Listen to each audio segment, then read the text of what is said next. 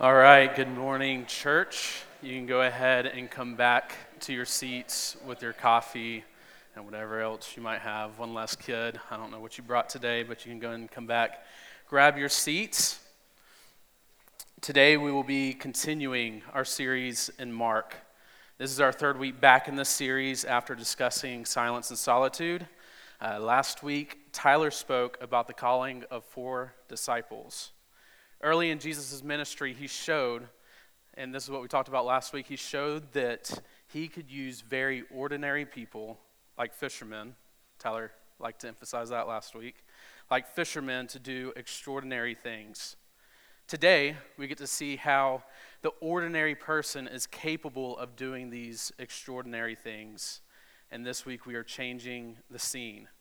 Jesus is going to go from the from the seashore to the center of teaching of that day, the synagogue.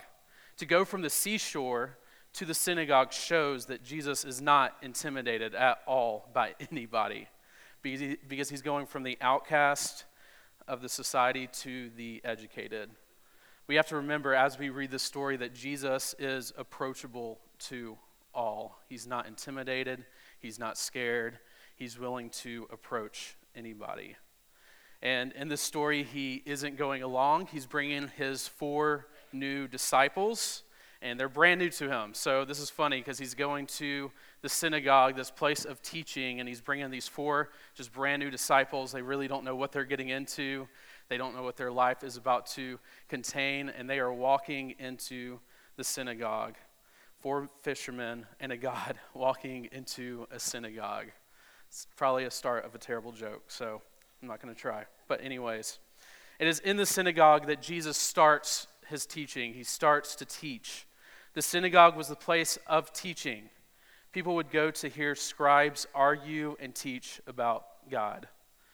Jesus shows up, and he does this independently from anything that the other teachers of that day relied on, and he began to teach. So with that, I want us to go to Mark 1. We'll be in Mark 1, 21 through 28, and we're going to begin reading there. It says this, "And they went into Capernaum, and immediately on the Sabbath he entered the synagogue and was teaching. And they were astonished at his teaching, for he taught them as one who had authority and not as the scribes. And immediately there was in the synagogue a man with an unclean spirit.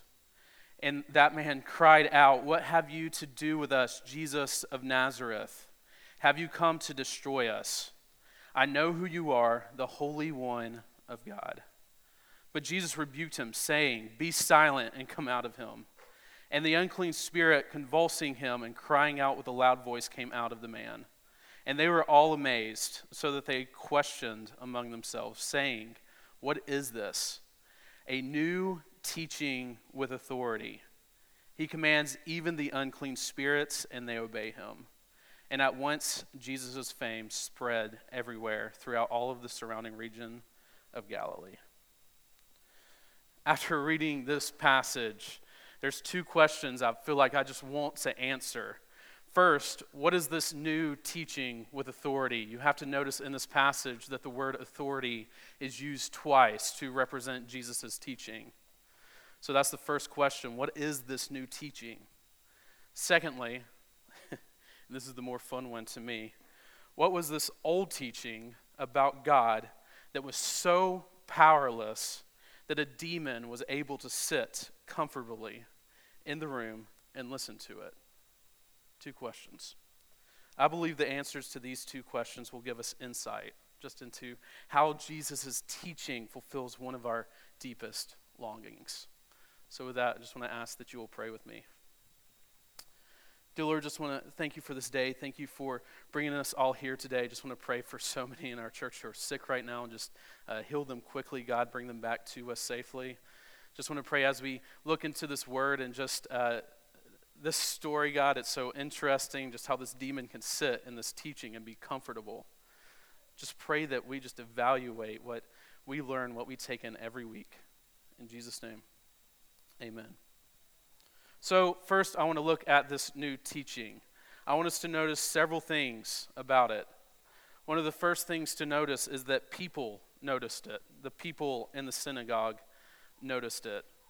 These people came to the synagogue weekly. They received teaching every week. They had heard a lot of arguments and a lot of teachings, and they had experienced several different types of teachers. Yet this new teaching that Jesus brought, this new teaching with authority comes, and they notice it immediately.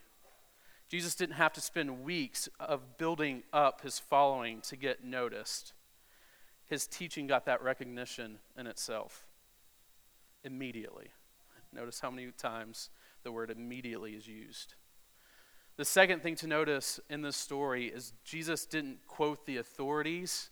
He didn't need the authorities because he spoke as the supreme authority. These people realized very quickly that Jesus had authority over their truth. There was something in them that was broken, and Jesus was offering a teaching that could provide healing for their soul.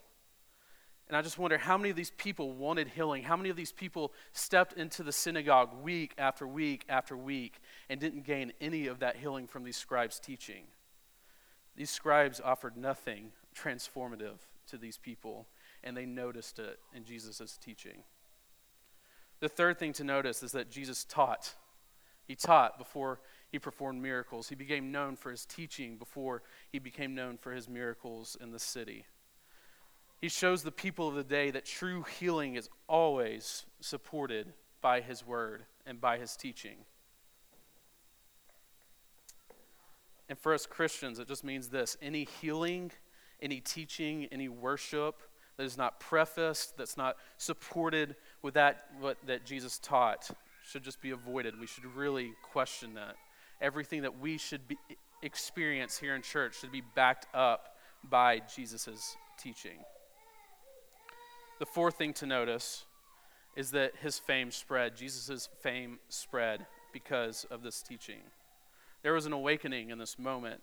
There was a new way of living that produced something that everybody was looking for. And these people were just astonished. They were awestruck. And this wasn't for them the same as repenting and believing in that moment. It's just in that moment they recognized that there was a teaching that they could learn from, that they could gain from, that they could gain healing from. And they were awestruck. The final thing to notice about this teaching is that the spiritual realm noticed. This means Jesus has authority over your spirituality. The old basic teaching provided by the scribes allowed demons to hide in the dark. Like, I think of any Western movie, okay, where there's just like this bar and the bandit's just sitting in the corner of the room, just like nobody worried about the bandit, nobody wanted to approach the bandit, and the bandit is just comfortable. But in this story, Jesus, like we're to walk in, he walks in with his teaching, okay, and this demon just starts to, he starts to shake, he's starting to get uncomfortable. You have to notice in this story, it is the teaching that draws the demons out, not the physical human appearance of Jesus. The demon recognizes that he is in danger when Jesus' authoritative teaching enters the synagogue. Jesus didn't just look like the typical blue-eyed, muscular guy with a man bun that we might see in paintings. No, he was very ordinary. If his teaching with authority was going to be good news to the ordinary, he had to look so very ordinary. And the result is the demons didn't first identify him by his looks. They first identified him by his teaching. And as we read in Mark, it will be interesting to see that after this day, after this moment in the synagogue, demons recognize him by his looks.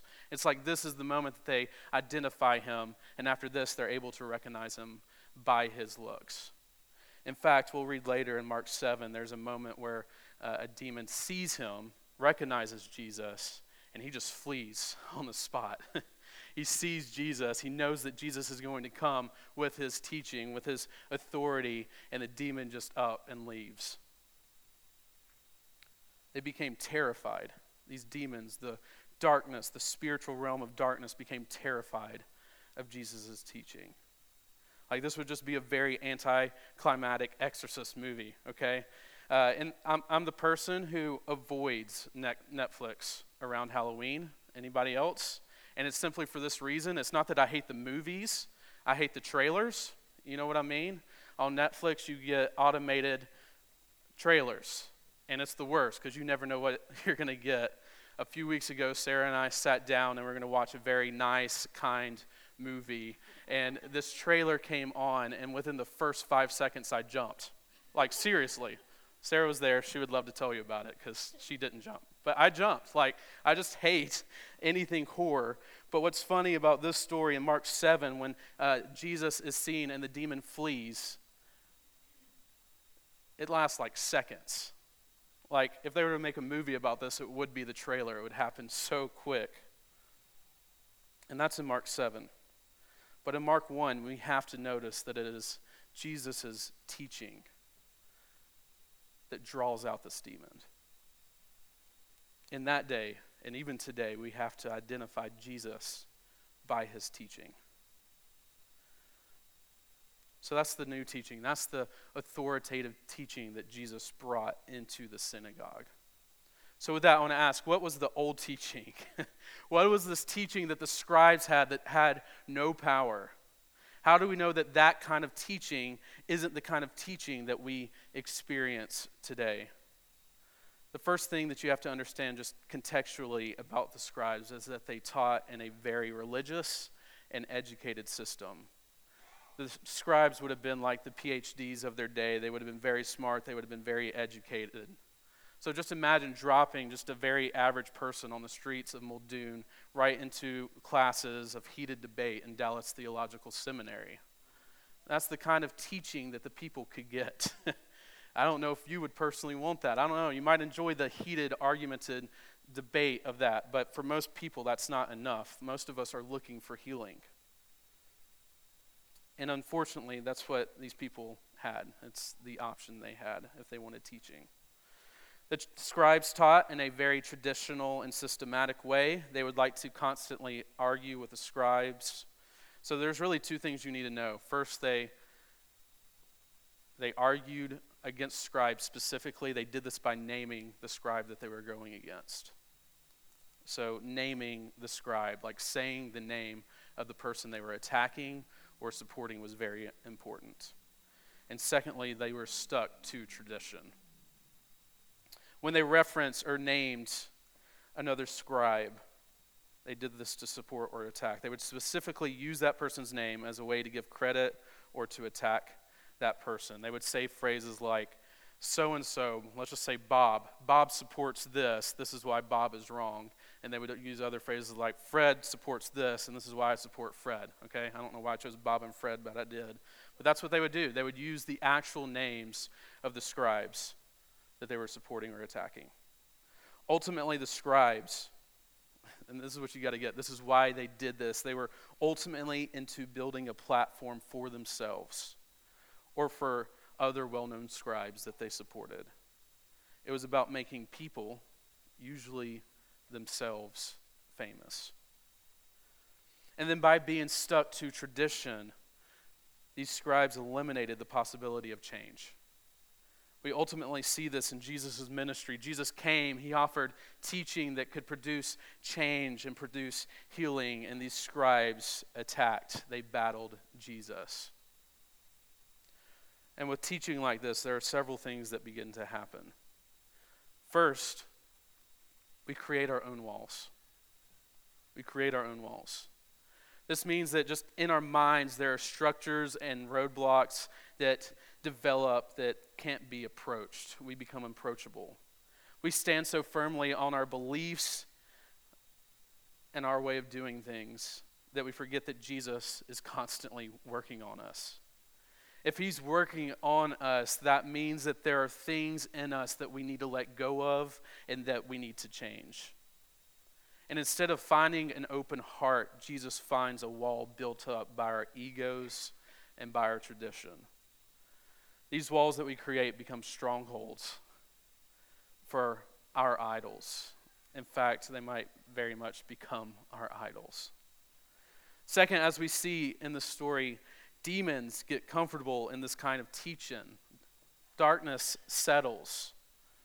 You know how culture shaking it was for the scribes. They're sitting there teaching. Jesus shows up and he teaches, and then this evil spirit shows up. Notice this is on the Sabbath day in the synagogue. It is the most holy moment of the week for these scribes, and there's a demon just sitting there comfortably. I can't imagine like the dialogue these scribes had. Like, was this because of your teaching? I don't know. He's your cousin. Why is he here? Like, I don't know. I don't know what was going on in their minds, but I imagine there was a lot of naming going on in this moment. One of the funniest things to me about this story is the demon's attack. It was so small. It didn't even faze Jesus. In fact, look at what he does. I know who you are, Jesus of Nazareth. Here the demon is literally attacking Jesus the same way that the scribes would attack each other. The demon name calls, name drops. This demon says Jesus' name. As I said, the scribes would declare the name of the person they were supporting or attacking. This demon was declaring an attack on Jesus. Notice this demon was using the same ritual as the scribes. By declaring Jesus' name, he is declaring an attack. And it's so interesting because he uses the word us. For this demon, this wasn't just a solo attack. This just wasn't him against Jesus. Since he says us, this was an attack on Jesus from the whole entire demonic kingdom. They were all attacking. This demon thought that if it could unveil Jesus' identity, it could potentially defeat him. That's how they attacked and debated in that time. This demon felt safe. This is the key point. This demon felt safe until Jesus' teaching entered the room. So it declared an attack. Third, in this kind of teaching, people become the enemy. With this kind of teaching, people become the enemy. Since the rhetoric involved the naming of people and attacking others' beliefs, it was inevitable. It would cause disputes. It would cause arguments. Today, this happens when we eliminate the possibility of having relationships with fellow brothers or sisters in Christ because they believe slightly differently than we do, or because they support a ministry that we do not support, or just simply because they do something differently than what we would do. The critiquing of this starts with innocent conversations that we might have in life group or Sunday lunch, where the motivation behind the whole entire conversation is we're going to fix this issue. But really, we're just adding to the issue. It then becomes an ongoing conversation that never finds any resolution. It ends with walls being built up. We might be able to look that person that we argue with, that we name drop. We might be able to look them in the face on Sunday morning and say, good morning. But that is it. That is where the relationship with that person ends. And we miss out on the deepness of them being able to be a brother or sister in Christ. And unfortunately, the greatest example of this is exactly what happens to Jesus. If people can become the enemy in this kind of teaching, Jesus can also become the enemy in this kind of teaching. And that's exactly what happens. Jesus becomes the enemy. The most giving, just think about this, the most giving, the most loving, the most helpful, the most caring person to ever live was put on a cross as the enemy of mankind because of poor teaching. I just believe one of the greatest phrases that we can adopt when relating to other Christians that might believe differently than us is, I am not your enemy. Guys, in this room, looking across the room, there might be somebody in here you have tension with. You just think about saying this phrase, I am not your enemy. Paul teaches us about this in Ephesians. One of my favorite verses to support this is Ephesians 6:12. It says this, for we do not wrestle against flesh and blood. We do not wrestle against mankind, but against the rulers, against the authorities, against the cosmic powers over this present darkness, against the spiritual forces of evil in the heavenly places. And what's so sad is in this moment, in the synagogue, there was a very evil spirit just sitting comfortably. And instead of the evil spirit being attacked, the evil spirit just sat there and watched as believers would attack each other comfortably. And I just want you to think, in a room like this, where do we have situations like this? Where do we have enemies? There are several of us who might look to another person in this room, maybe somebody who's not here. And I just believe it's between you and them. It's between you and the Holy Spirit to determine what should be done in that situation. In every relationship we have, we either build walls or we build bridges. And hopefully in a church like this, where we support and love covenant membership so much, where we love being together so much, where life groups are so important, hopefully we can find resolution. And hopefully we can become a church with no enemies. Well, at least where people are not enemies. The fourth thing we experience is there's no change or transformation. I just believe these scribes had taught these people into spiritual deadness. If we get caught in a setting with traditions as idols, we can get to the place where we do not transform. We stop believing that we can. We stop believing that we can spiritually, emotionally, physically heal. We develop a just deal with it mentality. The old teaching was so surprised. The teaching of the scribes was so surprised when the new teaching actually influenced and changed their environment. So many believers hide, just hide under the weightless impact of weak messages. These messages just being forged by idolized tradition that don't offer any transformation in our lives. The result of this is we get entire churches, we get Christians who hate change. If we get stuck in this, we ultimately become the slaves of our own desires and our idols. And here's the good news. Jesus battles this way of teaching. He battles it. He battles the scribes and the demons. He battles the idols in our hearts. Look at what Jesus actually says in response to this demon. Be silent. It's a command. And it's not just any command. It's the same. This is funny. It's the same exact command that he uses to silence the winds and the storms in Mark 4. You can look at the Greek. It's the same exact wording. Jesus didn't need any ritual. He didn't need any specific saying. He didn't need any specific Greek word.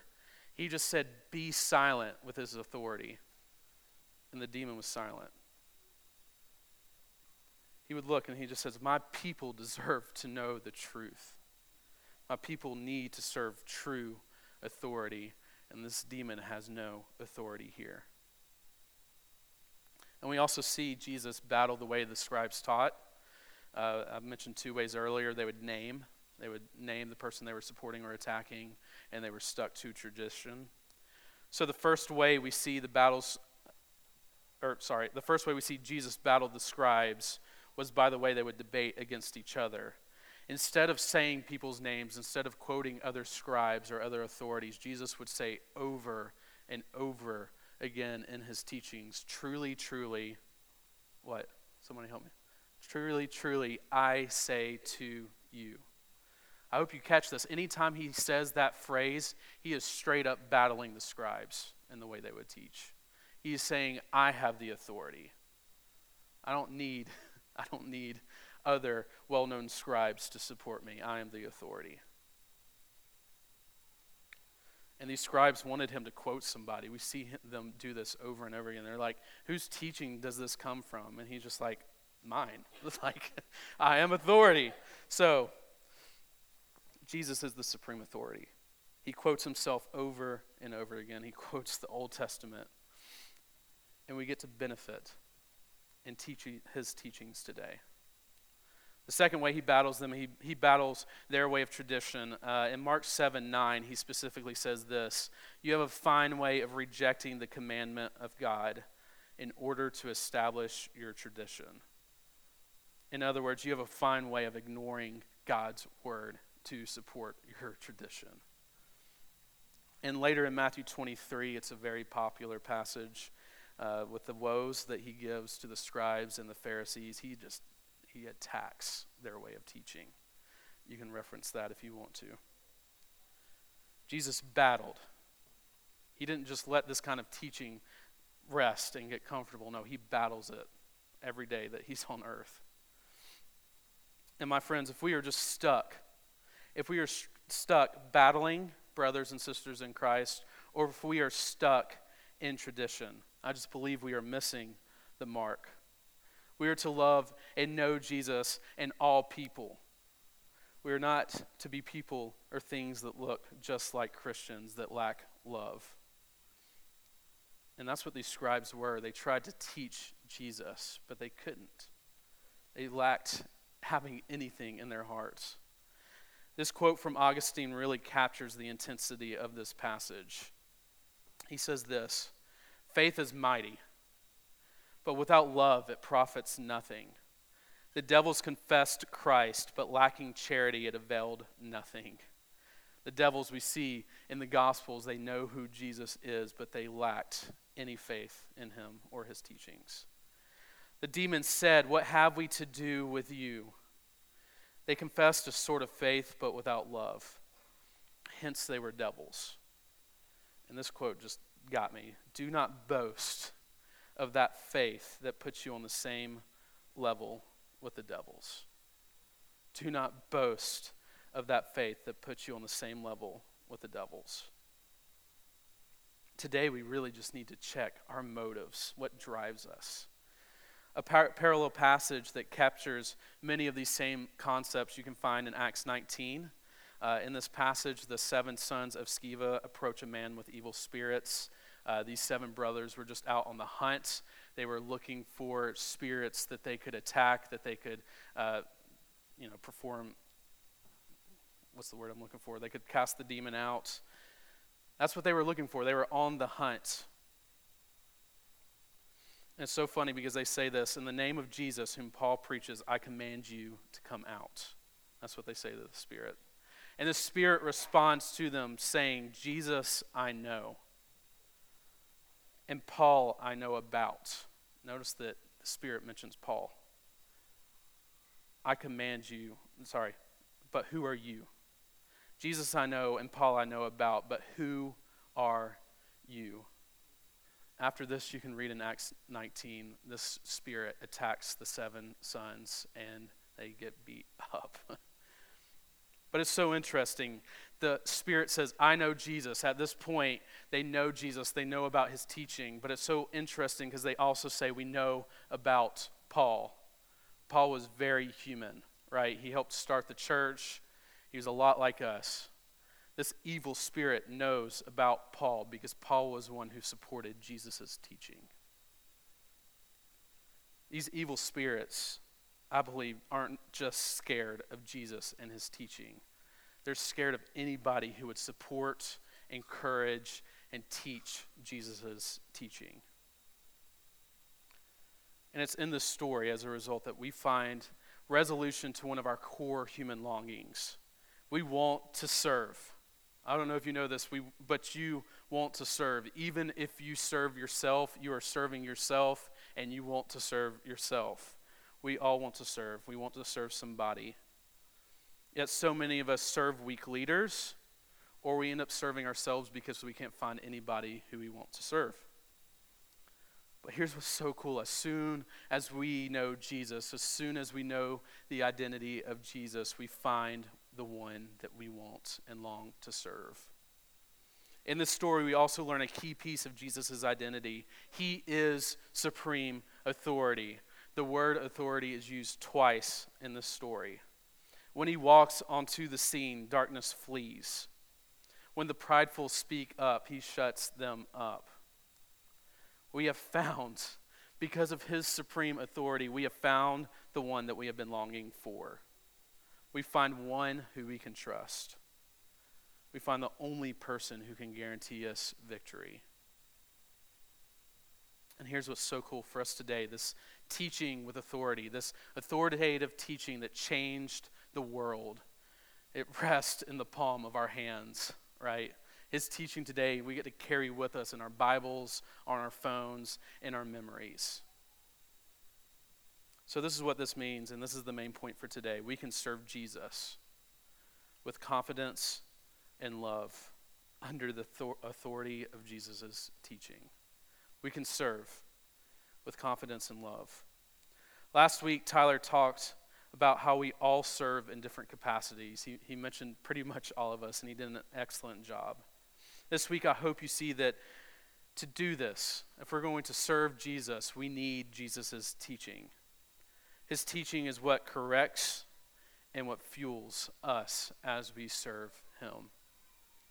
And I just want you to see an example of this. Peter strived. We all know Peter. He's one of the disciples. He strived to be great. He wanted to be known. I think he was very caught up in some of the ways with the scribes of wanting to be seen, wanting to be known as a good teacher. And he failed majorly. We know the story about Peter denying Jesus 3 times in Jesus' most difficult night. Peter wanted to be known, but in this moment, he denies Jesus, and he does it 3 times. Later on, Jesus comes back, right? He's resurrected, he comes back to life, and he approaches Peter. And what does he do? He asks Peter, "Do you love me?" He doesn't do it just once. He asks 3 times, "Do you love me? Do you love me?" And he does this 3 times to match Peter's 3 times. And what we get is Peter, somebody who just wanted to prove that he loved Jesus. What we see in the story and what I believe Peter learned is this is not about my love for Jesus, because my love for Jesus fails every day. This is all about Jesus' love for me.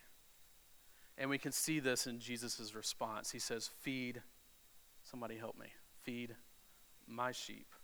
Feed my sheep. Tend my sheep." I just think in this moment of just Peter's fragility, just his love breaking down, Jesus is saying, hey, you do not, the weight of all this is not on you. You can rely on me because these people that you serve, they're my sheep. And what this means for any of us who are so ordinary. My sheep, that's our spouses, that's our kids, that's our ministries, it's our parents. My sheep, those things are not yours, they're mine. And you can serve me in confidence and love because they're my sheep. I'm the true shepherd. And what's scary is the scribes missed this. When the people that we serve, when the people that we hope to follow us, when they become ours, whenever it's all about them following us, we lose. The scribes missed it. It's why their teaching lacked all authority. It's why demons were welcomed into their teaching. They viewed their people as projects. And as these projects didn't change, they became stumbling blocks and enemies to the scribes. Just even for me as the student minister, every day I just have to remind myself these students that I get to serve every week, they're not my ministry, they're his. And I get to serve him as I lead. And this is the reason. Anyone that you might serve, they're ultimately his. Jesus so dearly loves them to the point that he was willing to die on the cross. Our Heavenly Father loves his sheep. This is why we long and we want to serve and choose to serve the one who teaches with all authority. So with that, I'm going to pray. and we will go back into worship. Dear Lord, I just want to thank you for this day. I just want to thank you for bringing us all here today safely. I just want to thank you so much for your authoritative teaching, this teaching that provides us the food we need, the teaching that we long for. I just pray as we all go out this week and we serve you, just pray that we rely on this authoritative teaching that you give us, God. Please try again. Just want to thank you that nothing goes wrong with your teaching, God. Thank you for what you did for us. In Jesus' name.